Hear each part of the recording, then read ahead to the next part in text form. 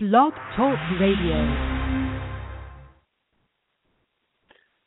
Good evening and welcome to Mets360 here on Blog Talk Radio. I'm your host, Brian Jura, and I'll be joined in just a few moments by a gal for all seasons, Taryn Cooper. Taryn, I'm chatting with her on Facebook right now. She's having a little trouble getting into the show, so hopefully we can get all the wires untangled and she can join us because nobody wants to hear me do a monologue for 30 minutes. Anyway, while we're waiting for Taryn to be able to get through the Blog Talk Radio wires, I'd just like to take a minute and wish everybody a Happy New Year 2 weeks late.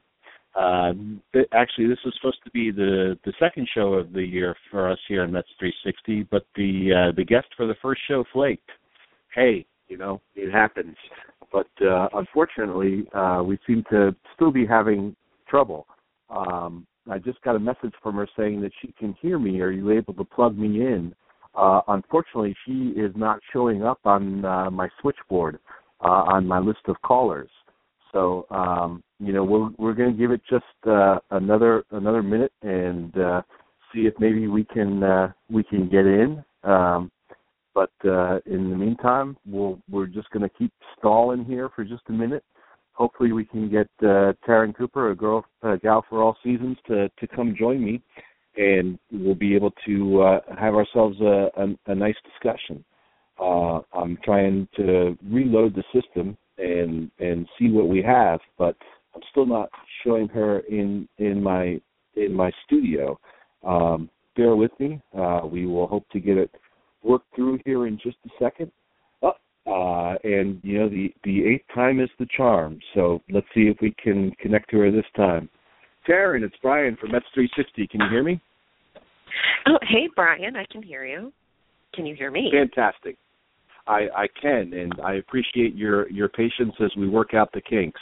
Not sure if you heard, but this is our first show of the season, and perhaps I'm just a little rusty at the controls. Who knows? But I'm gonna stroke my ego and say that the problem is on Blog Talk Radio's end. But anyway, it usually thanks. Well, I was saying this was supposed to be our second show, but the first show that we had scheduled, the guest flaked on me. So I'd like to welcome you and say thanks for not standing me up. Well, it was my pleasure, and believe me, when I told my husband that I would be dialing into a podcast at 11 o'clock, he says, honey, that's past your bedtime. And I'm like, no, I'll be fine. Of course, I'm like, yep, past my bedtime. but 10:30 rolls around, it's like, it's like witching hour over here. So, I'm happy that this is your first show. I'm happy that I didn't stand you up, and thank you for having me. Well, let's get right into it. Let's talk about something that I don't know how you feel, but I'm very excited about it. And this is news that just came out recently, in that Mets broadcaster Keith Hernandez re-upped with SNY, something that I'm very excited about. How do you feel about it? I think if you're a Mets fan and if you watch the games as much as we do, having him back on SNY, I mean, let's face it, Gary, Keith, and Ron. If you take Keith out, that's like not putting peanut butter in a peanut butter sandwich. Keith is just that important. It's the kind of the way that the three of them play against each other, and you always know that, when it's two of them, even if it's just Keith and Ron or just Keith and Gary, with the three of them together, it's something really special. So I was really happy to see Keith come back. I mean, he's a Mets legend, and he knows his stuff about baseball, and he really provides, a definite certain insight. So I was happy to hear about that too. I don't know why it took him so long, but, he's probably, didn't want to drive out from Sag Harbor or wherever he is on Long Island that he's always complaining about how he has to drive so far. I think the sticking point was that they were trying to get him to play center field, and Keith at 60 years old, or how old he is now, just said that his knees couldn't do it. So finally the Mets caved in. But the thing that gets me is that, I really like Keith, and it doesn't seem to fit somehow, because I certainly like to look things at a more analytical point of view, and Keith is about as old school as they come. But there's just something about him in the broadcast booth, and when he's not there, it's just a giant void. What do you think about him as compared to, say, Darling as a broadcaster? I mean, they all play to their different strengths. Obviously, Gary is the more dyed in the wool, went to sportscaster school. They did the whole thing, like really, worked his way up the ranks. Whereas Ronnie is, I don't know if, of course you watch the playoffs, you watch PBS when Ronnie was talking with Cal Ripken, and you could just tell Ronnie is just light years smarter than your Hall of Fame great like Cal Ripken.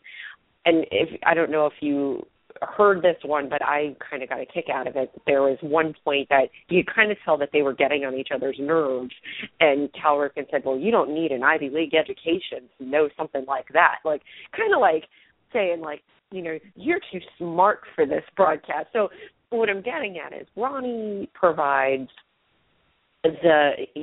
he might be the more analytical side, as you say, but he's also able to provide a lot more insight into the psyche of the baseball player. Keith is like an old grandpa who just doesn't care. He doesn't care what you think. He doesn't care about what he says. He doesn't have a filter. And like you said, he is old school, so he does bring a certain quality that kind of ties the other two together. You've got Gary, who kind of has to stay on top of all these new trends, but also he's got a bit of old school behind him. And then there's Ronnie, who is just so intelligent, and he's such an intelligent student of the game as well, that, Keith is kind of like right in the middle there. But he's also got his Keith filter, which he doesn't have one. So he does. You can be a sabermetrics guy. You can be the old school.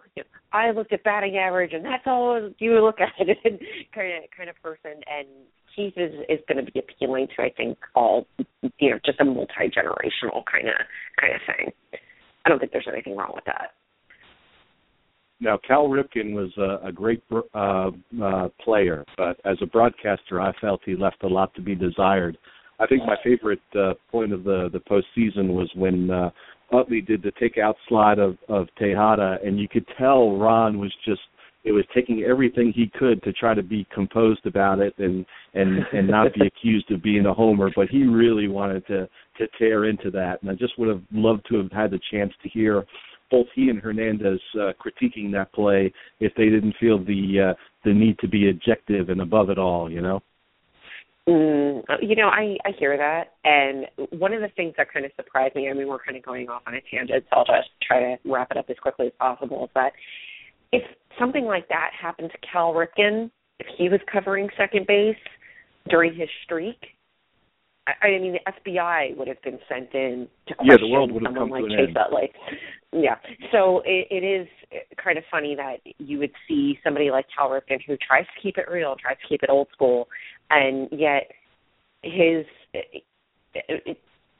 I can't even say that he was being objective. He wasn't being objective. He was trying to make it sound like, oh, that was a clean slide, and it just, it got weird. People get hurt in baseball. I was like, no, it wasn't. Ronnie has been following Chase Utley for several years. He was a divisional rival. Ronnie probably couldn't let loose, but it would have been interesting to see the perspective if that had happened in the booth with Gary, Keith, and Ron, or even just Keith and Ron. That would have been special. To me, maybe one of the worst things about this is because of that play, we're going to have some new rules come in at some point in the next couple of years. And they're going to refer to it as the Utley rule because he's the more famous of the two players. So Tejada's going to have his leg broken, and he's not even going to have the rule named after him, and I think that just stinks. Yeah, but that's the way baseball changes. So. Well, let's move on to a different subject. And recently, Mets fans had a point of pride when the the recent Hall of Fame balloting was announced, and our own Mike Piazza was selected to the Hall of Fame. And I think that everyone who has followed Piazza throughout his career really took great joy in that. Well, maybe not the Los Angeles fans. He's kind of been crapping on them lately. But I'm just wondering, as a Met fan, if you could speak a little bit about what Piazza being selected to the Hall of Fame, what that meant to you. I think I cried when I heard his name being read. It is a sense of pride. He really was one of us, and gosh, I mean, to go over some of my fondest memories. Let me just take you, a quick trip down memory lane for Coops fandom. I've been a Met fan since '83, and it's funny that you brought up Keith Hernandez because it was really probably one of my most vivid memories of first becoming a Mets fan was when Keith Hernandez was traded to the Mets. I had no idea who he was. All I knew is that my father was a big Mets fan. He loved the guy. And then in 1984 comes Doc Gooden, and that was just it for me. I ended up sticking around. And if you are a student of the game and you're a student of the Mets like I am, or I consider myself to be, in the 90s weren't exactly, the best time to be a Mets fan. There were the worst team money can buy, and just a lot of stuff that could have gone wrong. But you did see an uptick after '96. Bobby Valentine took over. There was definitely a change in attitude. Mike Piazza came, and that was legit. And when I think about Mike Piazza, I think about the Mets Renaissance in the late '90s, and he was really that kind of bridge between those generations, between the bad teams and who's starting to get good and starting to get interesting. And then, when he left, that was around the time of the new Mets, as Beltran said it. And Mike Piazza, I think, if you weren't around for the 80s, and I like to say this to a lot of the old schoolers, because I consider myself an old school person too, that there is a whole generation of Mets fans who have no link and no emotional attachment to the late 80s teams, especially the 86 team. And it is what it is. It's been 30 years. You could have somebody who's 28 years old, biggest Mets fan that you've ever met. They didn't see a world championship, but they did grow up with the Mike Piazza Mets, and that was really what brought a new generation of Mets fans, I think, to the forefront. So you think about Mike Piazza on June 30, 2000, and hitting that go-ahead 3-run home run against the Braves and that amazing comeback in the 8th inning. Think about the game after 9/11.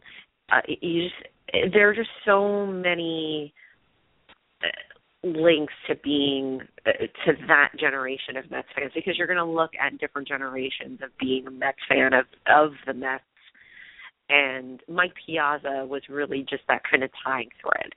And I knew he was going to go in as a Met. I don't think that there was any question. I knew that there were, people like to look at the number and like, well, he had very similar numbers, but he had a decline with the Mets, and maybe if he won a championship with the Mets, well, he didn't win a championship with the Dodgers. To me, it was a non-issue. The Dodgers cut all ties with them. They, as far as I know, they've never invited him back to even like throw out a first pitch at Dodger Stadium. And the Mets, if you've noticed, you've probably read Steve Keen's Crane Pool Society. Steve Keen likes to say, Tom Seaver's not going to live forever. And that's what I, kind of associate Mike Piazza with. I mean, at least Tom Seaver is the franchise. He is that quintessential Mets. He's a pitcher. They at least put Mike Piazza on that same level as a catcher with Tom Seaver. Proud. Are you going to go to Cooperstown for the induction? No, I can't imagine anything that I'd like to do less than that. Big Piazza fan, super excited, but the idea of being in this tiny place in the middle of nowhere with 8 million other people is just not my idea of a good time. Love Cooperstown. Haven't been, probably about 15 years.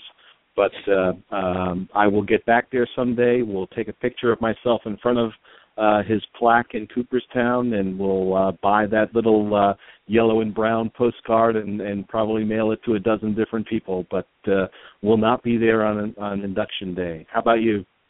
Oh, I will be. Ironically, the last time I was in Cooperstown was when Tom Seaver was inducted in '92, and every year, I mean, as you know, I'm married to just as big of a baseball fan as I am. He's never been to Cooperstown. I haven't been there in well over 20 years. And, we kept saying that when Piazza was on the ballot, we're like, well, if he's going in, we should really go for the induction. And then it became is he ever going to get in? But luckily, they got it right this time. But yes, we will be going. We're not staying in Cooperstown because apparently every single person, like you said, I'm kind of not looking forward to the crowd either, but we're all there for, that and Junior. It's going to be a special induction, him and Ken Griffey Jr. So I'll be happy to see that at least. She's Taryn, I'm Brian, and we're on Mets360 here on Blog Talk Radio. We're talking about the Hall of Fame induction of Mike Piazza. And I think as Met fans, we get so hung up on how exciting this is, the first guy since Tom Seaver really to be in for a large part of his Mets career, that we forget a little bit about that other guy, and that other guy who set the all-time record, breaking Tom Seaver's mark for the most votes ever gotten in a single season. It was only 3 people who didn't vote for him, whatever. No. But we worry about how many people are going to show up for Piazza. How many people are going to show up for Griffey? It's going to be insane. Mhm. And yeah, no, I know people from Seattle who are making the trip. One of the most popular players. Regardless of team affiliation. It's really hard. You have to search really hard to find somebody who'll say a bad word about Griffey. Maybe some people in Cincinnati aren't thrilled with him, but I think that would be the extreme minority. Right. Yeah, I was really, I'm there for Piazza, but I'll be able to say that I was there to see Ken Griffey Jr. being inducted in the Hall of Fame. That was really special. Well, find me one of those little postcards and mail it to me. Okay, I will. I'll need your address. Fantastic. I'll get that to you.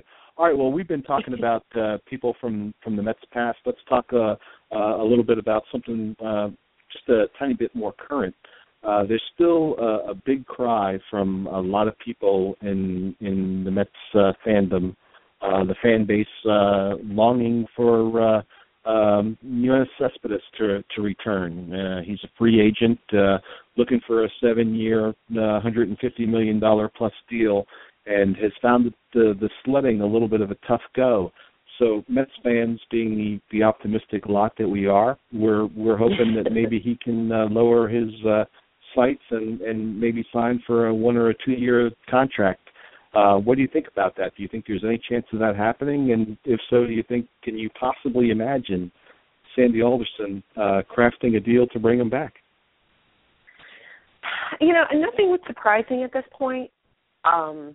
I really, this is my feeling on Yoenis Cespedes. I was thrilled that they were able to pull off that, last second deal at the trade deadline for him. A lot has been kind of tied in, that whole correlation between the Mets going on that role that ended up winning the NL East, ended up winning the National League Championship, and most people pinpoint it to that trade deadline that really kind of, it's like the rug in the Big Lebowski. It really tied the room together. That was really what tied the team together. What we seem to forget, though, and I think that there is a lot of overcrediting, and this is just my personal feeling, is there's a lot of overcrediting to the whole trade as to correlating how well the team did. And basically, I'll just tell the audience, if you can, a few days ago there was a great post on Mesmerized Online. It was written by my friend who goes by Mets Daddy. And he, basically kind of went down this list of why we seem to have like this over-crediting of that trade, how well the Mets did. And I agreed with it entirely because I really did not like the idea of giving this dude a 7-year, $150 million contract, $25 million a year. Come on. There's probably a lot better. We hear all these rumors. I mean, it's throw out, whatever money issues might be underlying with the ownership. We've got this young pitching staff that's going to need their payday. That's what you throw the money at. You don't throw it at a guy who's in his 30s. That, essentially, what is it, like he's on like his 15 now? Every single team has kind of given up on him. They've seen him as some kind of like, yeah, he's good, but he's not that good. They're willing to cut ties with him.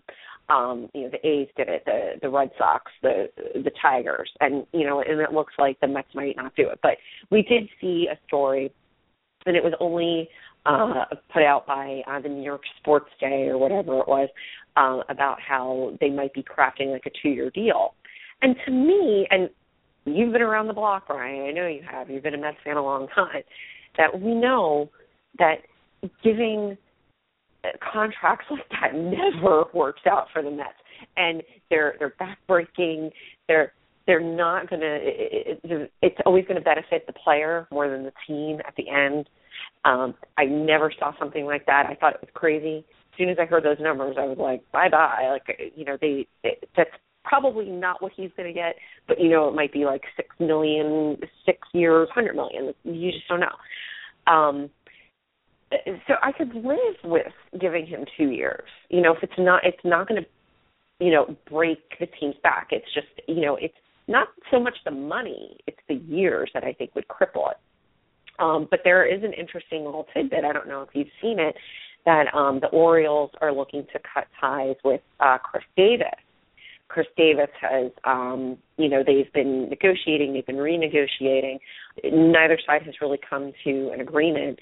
And they might, they've brought Yoenis Cespedes in, I think, is kind of like a little bit of an interloper, being like, well, you know what, we can replicate your production here. And they might be willing to give him like a 5-year contract. And you know what, if that's the case with the Orioles, bye-bye, adios, Yoenis. I don't think that I could live with maybe like a 2-year, 3-year option, some kind of opt-out. I don't know.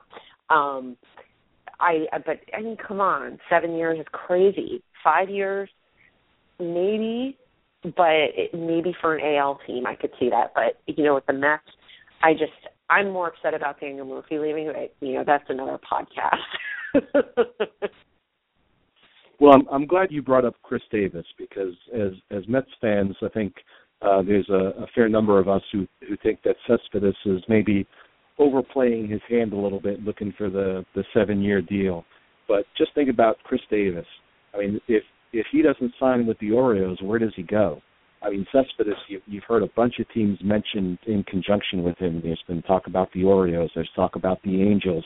Shoot, there's even talk about the Tigers bringing him back. But if Davis doesn't sign with the Orioles, where does he go? And, I heard some crazy rumor real early in the offseason where the Orioles were talking about a $100 million-plus deal for him. And I couldn't believe that he didn't take that. So to me, it meant one of two things. Either he's not very bright or that offer never really existed in reality. So it'd be real curious to me to see what happens with Davis. Well, I mean, this is an interesting little aside that I've always kind of kept, and we were talking about Cal Ripken earlier, I've always kind of kept the Orioles as sort of like my AL back pocket team because I fell in love with Cal Ripken. I helped my father do a rotisserie league back in '87. It was the year that Billy Ripken was there, and all the news was talking about, the father coaching his 2 sons and blah, blah, blah. I fell in love with Cal Ripken because I made my father draft him in his rotisserie league. So, there's that. So I've kind of followed the Orioles as kind of like my back pocket team. Well, it just so happens that a family friend is actually in the Orioles organization. and he is really lighting the minors on fire right now. He's a first baseman who's being currently blocked by Chris Davis. And I was joking around with my husband that, wow, maybe they finally realized that Trey Mancini is in their organization, and then if they give Chris Davis this, gargantuan contract, they're going to be blocking this guy. They're going to have to trade him. And he's going to be a major league player. He might be, he'll probably start the year in AAA. I could see him be like a September call-up. But, you're going to block this guy's development. Chris Davis isn't getting any younger. So, I was joking around about all that I've kind of followed the Orioles, and I've been kind of following that story, too, because this is actually, now it's like a family friend. Now I've actually got, some kind of horse in this race. It's kind of funny. But like you said, where is he going to go? I even told Ed, I said, maybe we should get in Sandy Alderson's ear and say, hey, there's this first baseman really tearing up the minor leagues in Baltimore. You got to trade for him. Let them sign Chris Davis. Let them, get here, hammered with that contract. So, but you're right. I mean, where does he go? At least, Cespedes. Well, I mean, who knows? Davis could be a DH in the near future. The guy can hit, that's for sure, and that's the beauty of the AL is that hitters don't age; they just age out of position. The beauty of podcasts is finding out things that you didn't know, and I have to say I had no idea that you were a closet Orioles fan, and the entire time you're talking about the Orioles, I have one image in my mind. And that's Elaine Bennis and her Oreos cat. And so I got to ask you, do you own an Oreos cat? Are they going to throw you out of Shea Stadium, Citi Field? Okay. You want to hear something funny? I do not own an Orioles cat, but as we are on this, I got cold before the show, and I put on an Orioles sweatshirt that I've had forever. So I am doing the Mets podcast wearing an Orioles sweatshirt. So yes. But I think I'm actually wearing a Met shirt underneath it. I had a Met shirt on earlier. There you go. Well, let's shift gears and talk about somebody who maybe we can trade to the Orioles one day, and that's Kevin Plawecki. Kevin Plawecki had a lot of buzz last year, considered one of the top catching prospects in all of the minors. Got a quicker than expected call up to the majors once d'Arnaud went on the disabled list, and pretty much held his own defensively, but didn't look like he could hit worth a lick.